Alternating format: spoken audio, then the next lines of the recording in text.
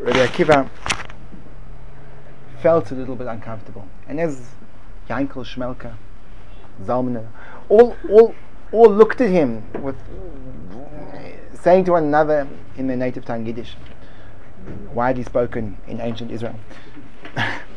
Amazing how the Germans stole it. And Yankel, guckt euch so wie seid, said Shmelka.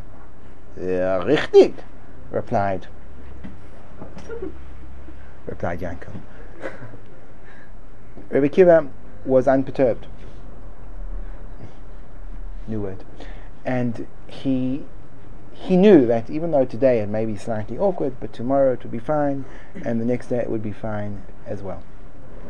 So he went 3 days, and after 3 days he just completely became a feature in the class, and that's really an important lesson for all of us, because the Mishnah Perek Avos says, Ein habayishan loimed. A person who is shy, embarrassed, bashful, cannot learn, because he never has the guts to ask the questions he needs to ask. And as a result, he remains ignorant of many areas which are critical for his development. So therefore, if a person would only realize that the fear that people will think this way about him is unfounded, it will open up new avenues of exploration intellectually and emotionally. So Rabbi Akiva does this, and he advances in his studies at a rapid rate. He starts to achieve what we said was greatness. Slowly but surely, he masters one section of the Talmud after the other, or the Mishnah, which was at the time, the Mishnah.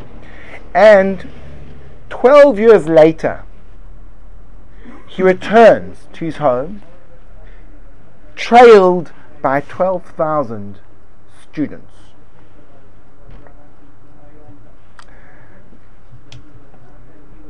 He heads towards his home, and he overhears a conversation between his wife and a neighbor. The neighbor is mocking her, scoffing at her, saying, "You're like a living widow. You never see your husband. How can you live this way?" She was obviously very poor. And she replies to the neighbor. She said, if I had my way, I would send him back for another 12 years. Rabbi Akiva heard those words. He immediately turned around and went back for another 12 years. Many commentators ask, why didn't he stop and say hello, have a cup of coffee, and then go? And they answer that a study which is interrupted doesn't have the same force as one which has a continued momentum. There's a certain momentum a person builds up in his study of Torah. It's much like taking a kettle back in the days when they weren't electric and putting it on the gas. If you take a kettle, I think in America they still may do this, of course, backward country. You take a hot water pot and you put it onto the stove, and as it's about to reach boiling point, you remove it for even a few seconds and you put it back, and as it's about to reach boiling point, you remove it. In order for it to break the surface tension, it has to be there for a set amount of time. But if you put it onto the stove the entire day and you just keep on taking off, putting on, taking off, it's called, in the words of the Gemara, piski, interrupted. And it never reaches that crucial breakthrough. And therefore, a consistency of devoted study is far greater than an interrupted one. So he went back to continue his studies, and he stayed for another 12 years. 12 years later, total of 24. Amazing. Advanced maths. He returns, trailed this time by 24,000 students. Rachel, his wife, eager to see him after their separation, and he of course eager to see her, starts to make her way towards him, but he's surrounded by this group of Talmidim who have no idea who this woman is, dressed in rags. And they obstruct her from coming closer to their Rebbe, their sage, the Gadol Hador, the great leader of the generation. Rabbi Akiva spots what's happening, He immediately says, let her alone. Allow her to come forward. He pauses, and then he says, looking at all 24,000 of his students, because everything that I have and everything that you have belongs to her. In a strange turn of events, her father, Kalba Savua, who originally had completely disallowed his daughter and son-in-law from deriving any benefit from his assets, from his properties, has regret. He sincerely regrets his decision to make the vow that he did, and he wants to annul the vow. So he hears that a great sage has come to town. He thinks, this is a perfect opportunity. Let me go consult with him and ask him if there's a possibility that he can undo the vow I made, because there is halachic exceptions to the rule which can undo vows made. One of the ways that you can undo a vow, if at the time you made the vow you lacked information which, had you known it, you never would have made the vow, so it means that the vow was made under false premises, or was made under false understandings, and hence your vow was never binding in the first place. So he goes to Rabbi Akiva, not knowing that this Rabbi Akiva is a shepherd that he disowned so many years ago, and he says to Rabbi Akiva, he says, Rabbi, he says, I want to tell you a story, and he goes into recounting the details of how many years ago his daughter married an absolute ignoramus, and he disallowed them from the use of his property, and now he has regret. Can he renege on his vow? And Rabbi Akiva says to him, Adaita de Gavra Rabba min Nadart. When you made the vow initially, did you know that your son-in-law was a great man? Had you known that, would you still have made the vow? No. Even if you would have learned one Mishnah, one Halacha, I never would have made the vow. There's a pause, and Rabbi Akiva says, Anohu, I am he. Kalba Savua is shocked, and the vow is annulled, and Rabbi Akiva and his wife are reunited with her father.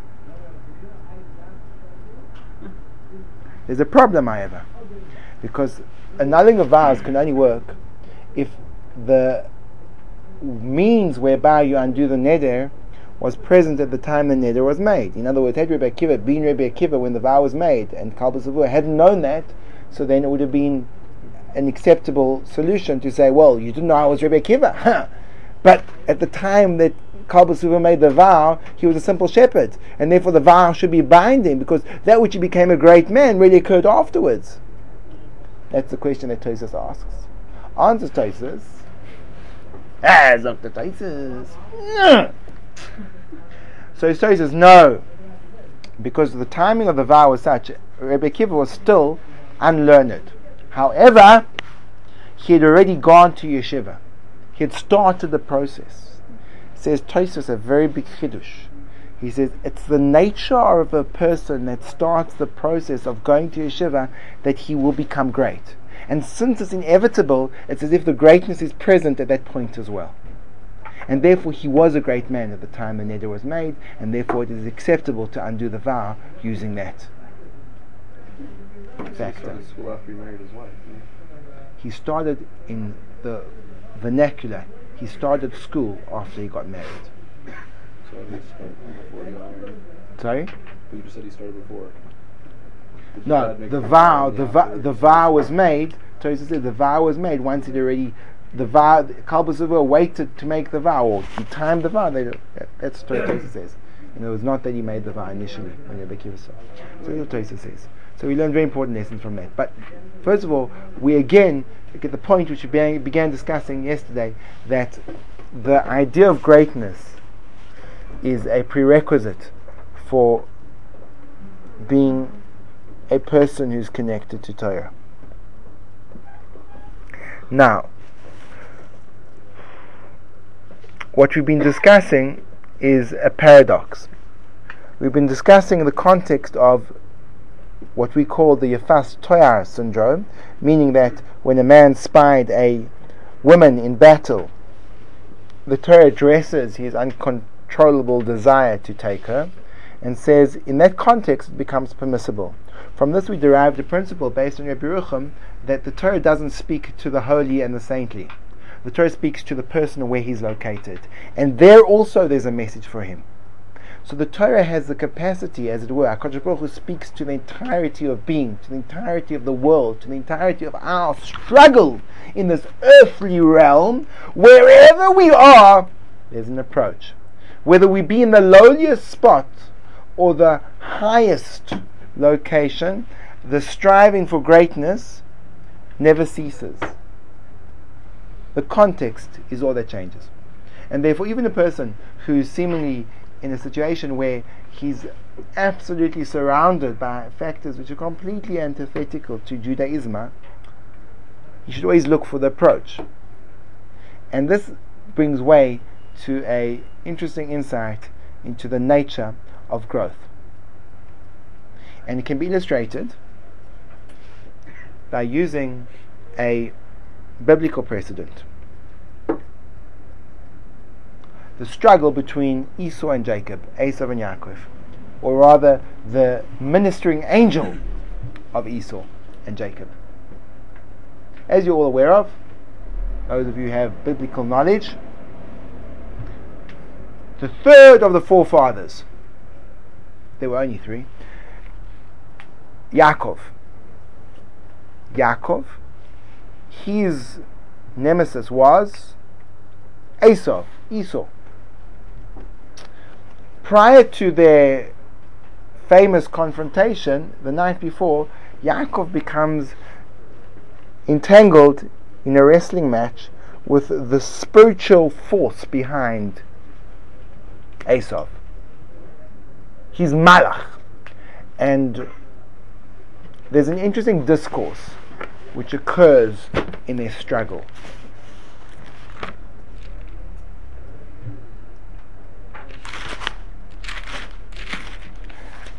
Yaakov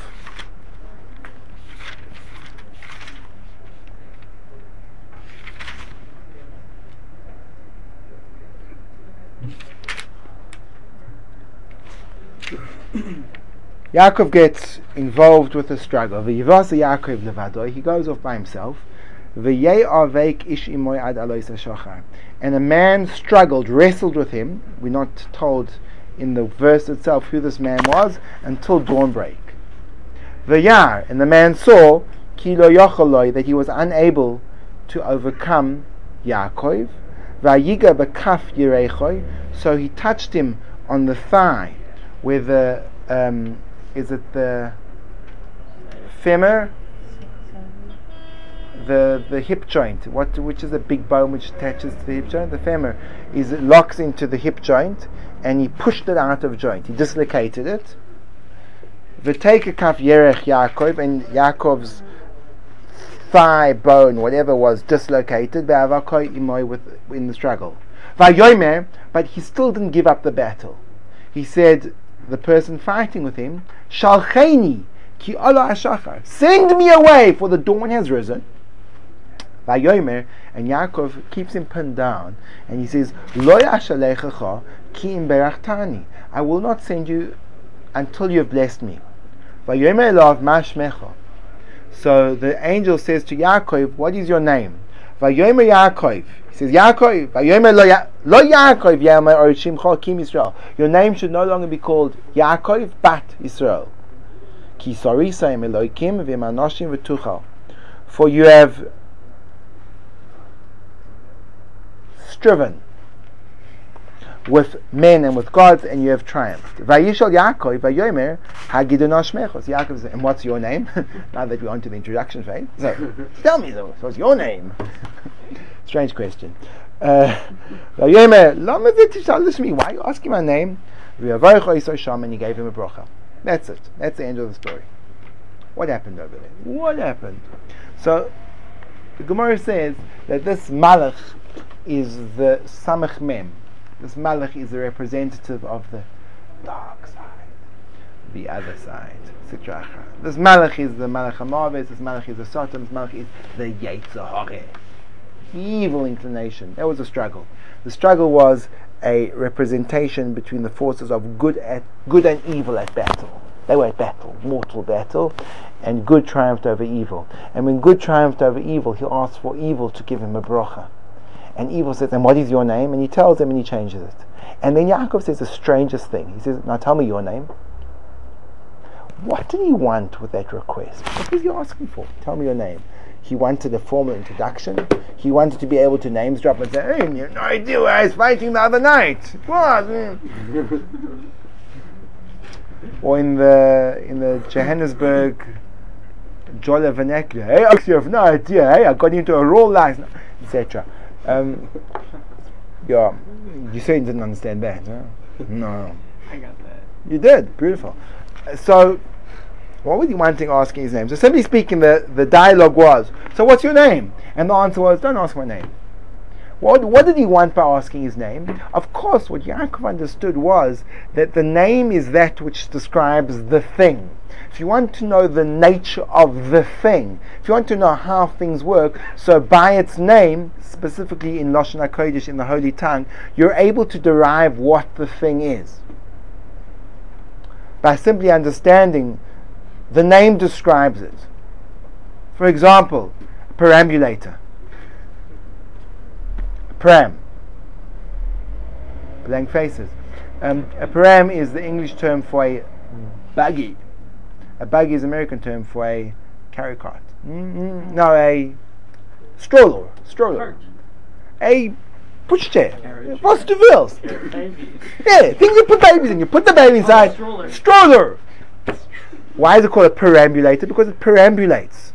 Posh it. The name is what describes the person. So when Yaakov Avinu wanted to ask Esav, the Sarish of Esav, your name, he wanted to say, I want to know your essence. What is your essence? How can I define you? How can I grasp you? What are you all about? Simple understanding is the angel refused to reveal his essence. Deeper understanding, he told him his essence. My name is don't ask my name. That's what I'm called. The name of the Yetzer is don't ask questions, just go.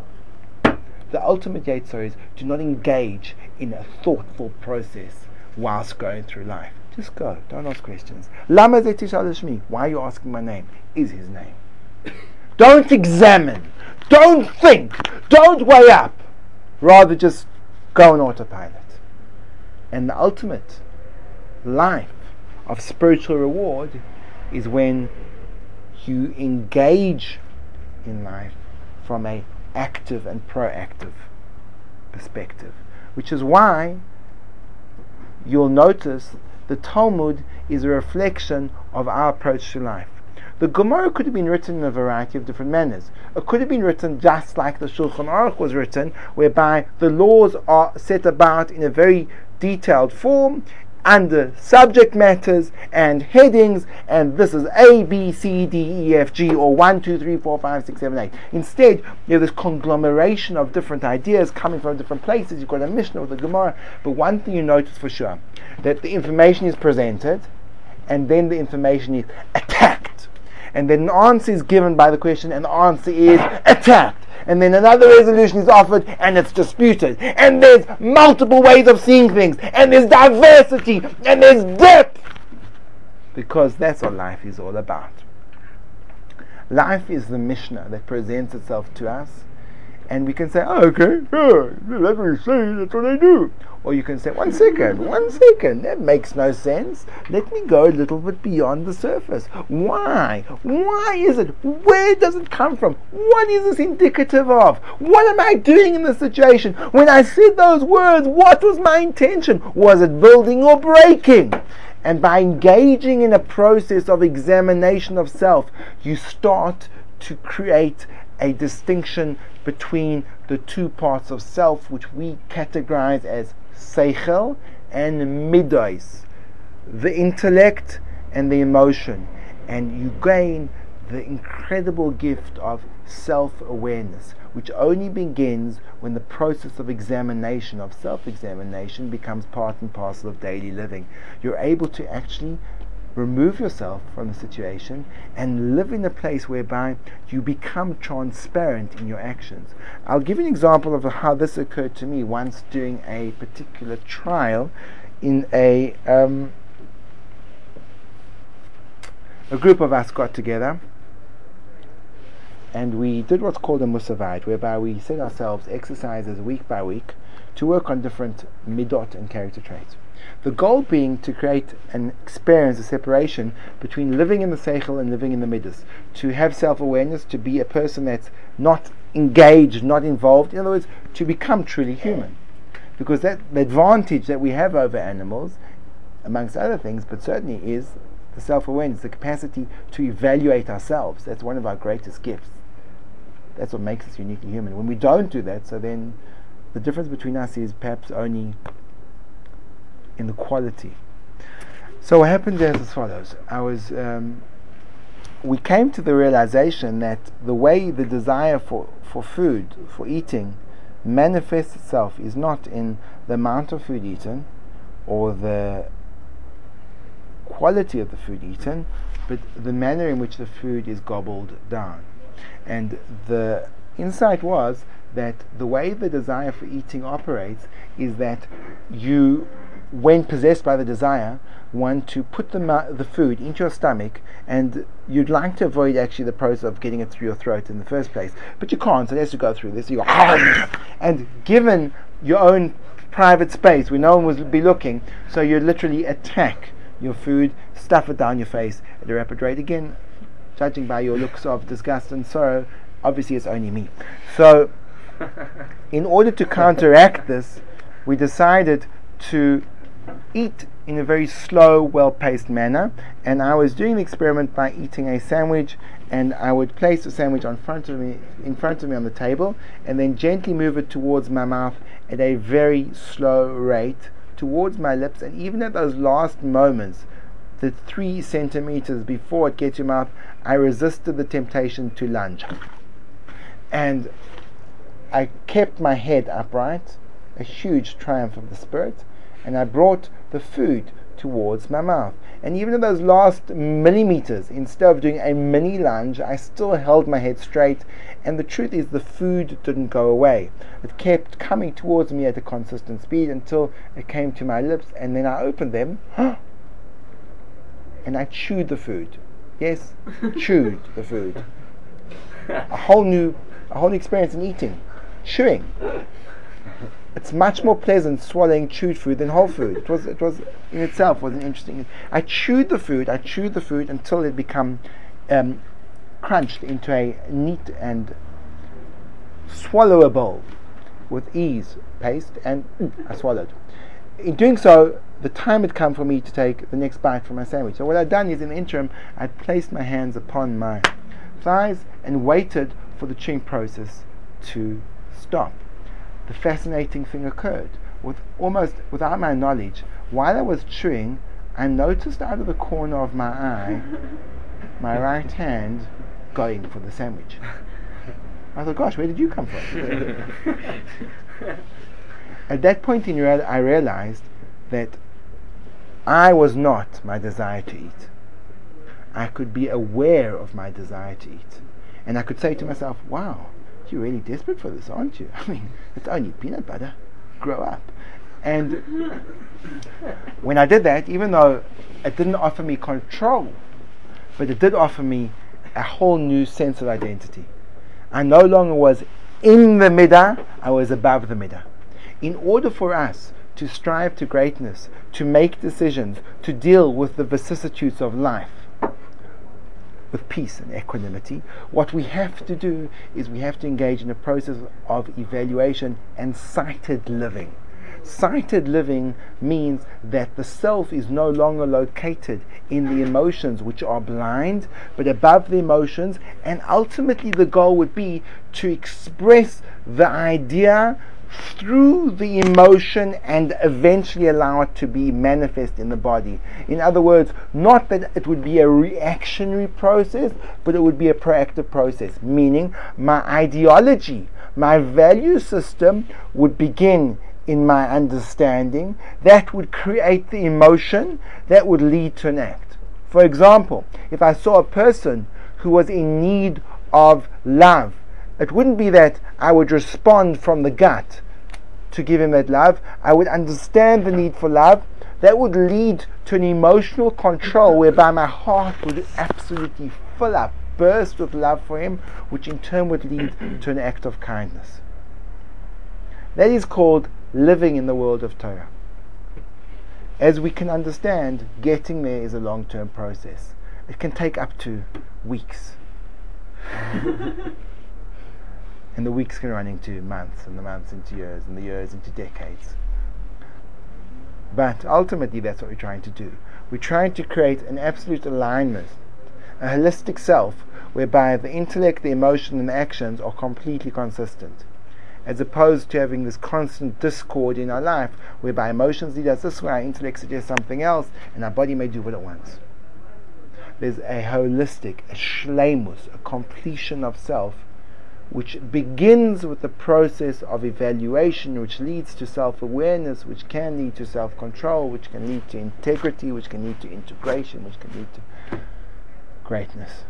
Greatness perhaps beyond our belief. Let's think about this. The Manchester Rosh Hashiva, Rebbe Yehuda Zev Halevi Segal, towards the end of his life, decided to make a Kabbalah. That means he decided to, as it were, a form of oath upon himself. A holy man that lived in Manchester. He lived in Manchester. You may not be surprised, I'm very surprised. For example, apart from you. So he made an oath. Now listen to this oath. The man that he died not so long ago, he died in the 90s, 90, 91, 92, 92, 93. And he, sorry? And he, towards the end of his life, he said, he accepted upon himself. Now just think about the consequences of this. And he wasn't light about accepting upon himself. I mean, he took it very seriously. He would not move a limb if it wasn't for a mitzvah. Now that's just astonishing. I mean, if I would make such an oath, I would probably still be at home. Okay, well, no, I can't get up. Gosh. I'd just be trapped on my seat. He was able to live normally. I met him afterwards. I spoke to him. It was amazing. I remember once going to visit him, and I walked into the room, and you think, this holy man, this tzaddik, and there was literally an aura about him, which was almost overwhelming. Before I got married, I met with him once, and he looked at me, and I've never felt so naked in my entire life. It was almost as if his eyes completely penetrated to the essence of my existence. When we met him after we got married, so we came to his house, and he was sitting in the room learning Chumash. So we interrupted him. He looked at us, a man, I don't know, the 80s, 90s, big smile crosses his face. Again, mitzvah. Big smile crosses his face. Says, you've just gone on a long journey. Let me go get you some tea and cake. He runs off to get us tea and cake. And then he put the tea and cake in front of me, and I thought, there's no way I'm going to make a bracha in front of him. And he's joking. No, I'm not hungry. But that's an astonishing thing. The man that walked upon certainly unholy soil, no offense, and he was able to. It was North Manchester. It was. Sorry. That's the holiest part of Manchester. So therefore we have to understand that the levels to which we can strive to achieve are beyond our wildest comprehension, and entering into Torah is the first step into entering into a world of greatness. The end.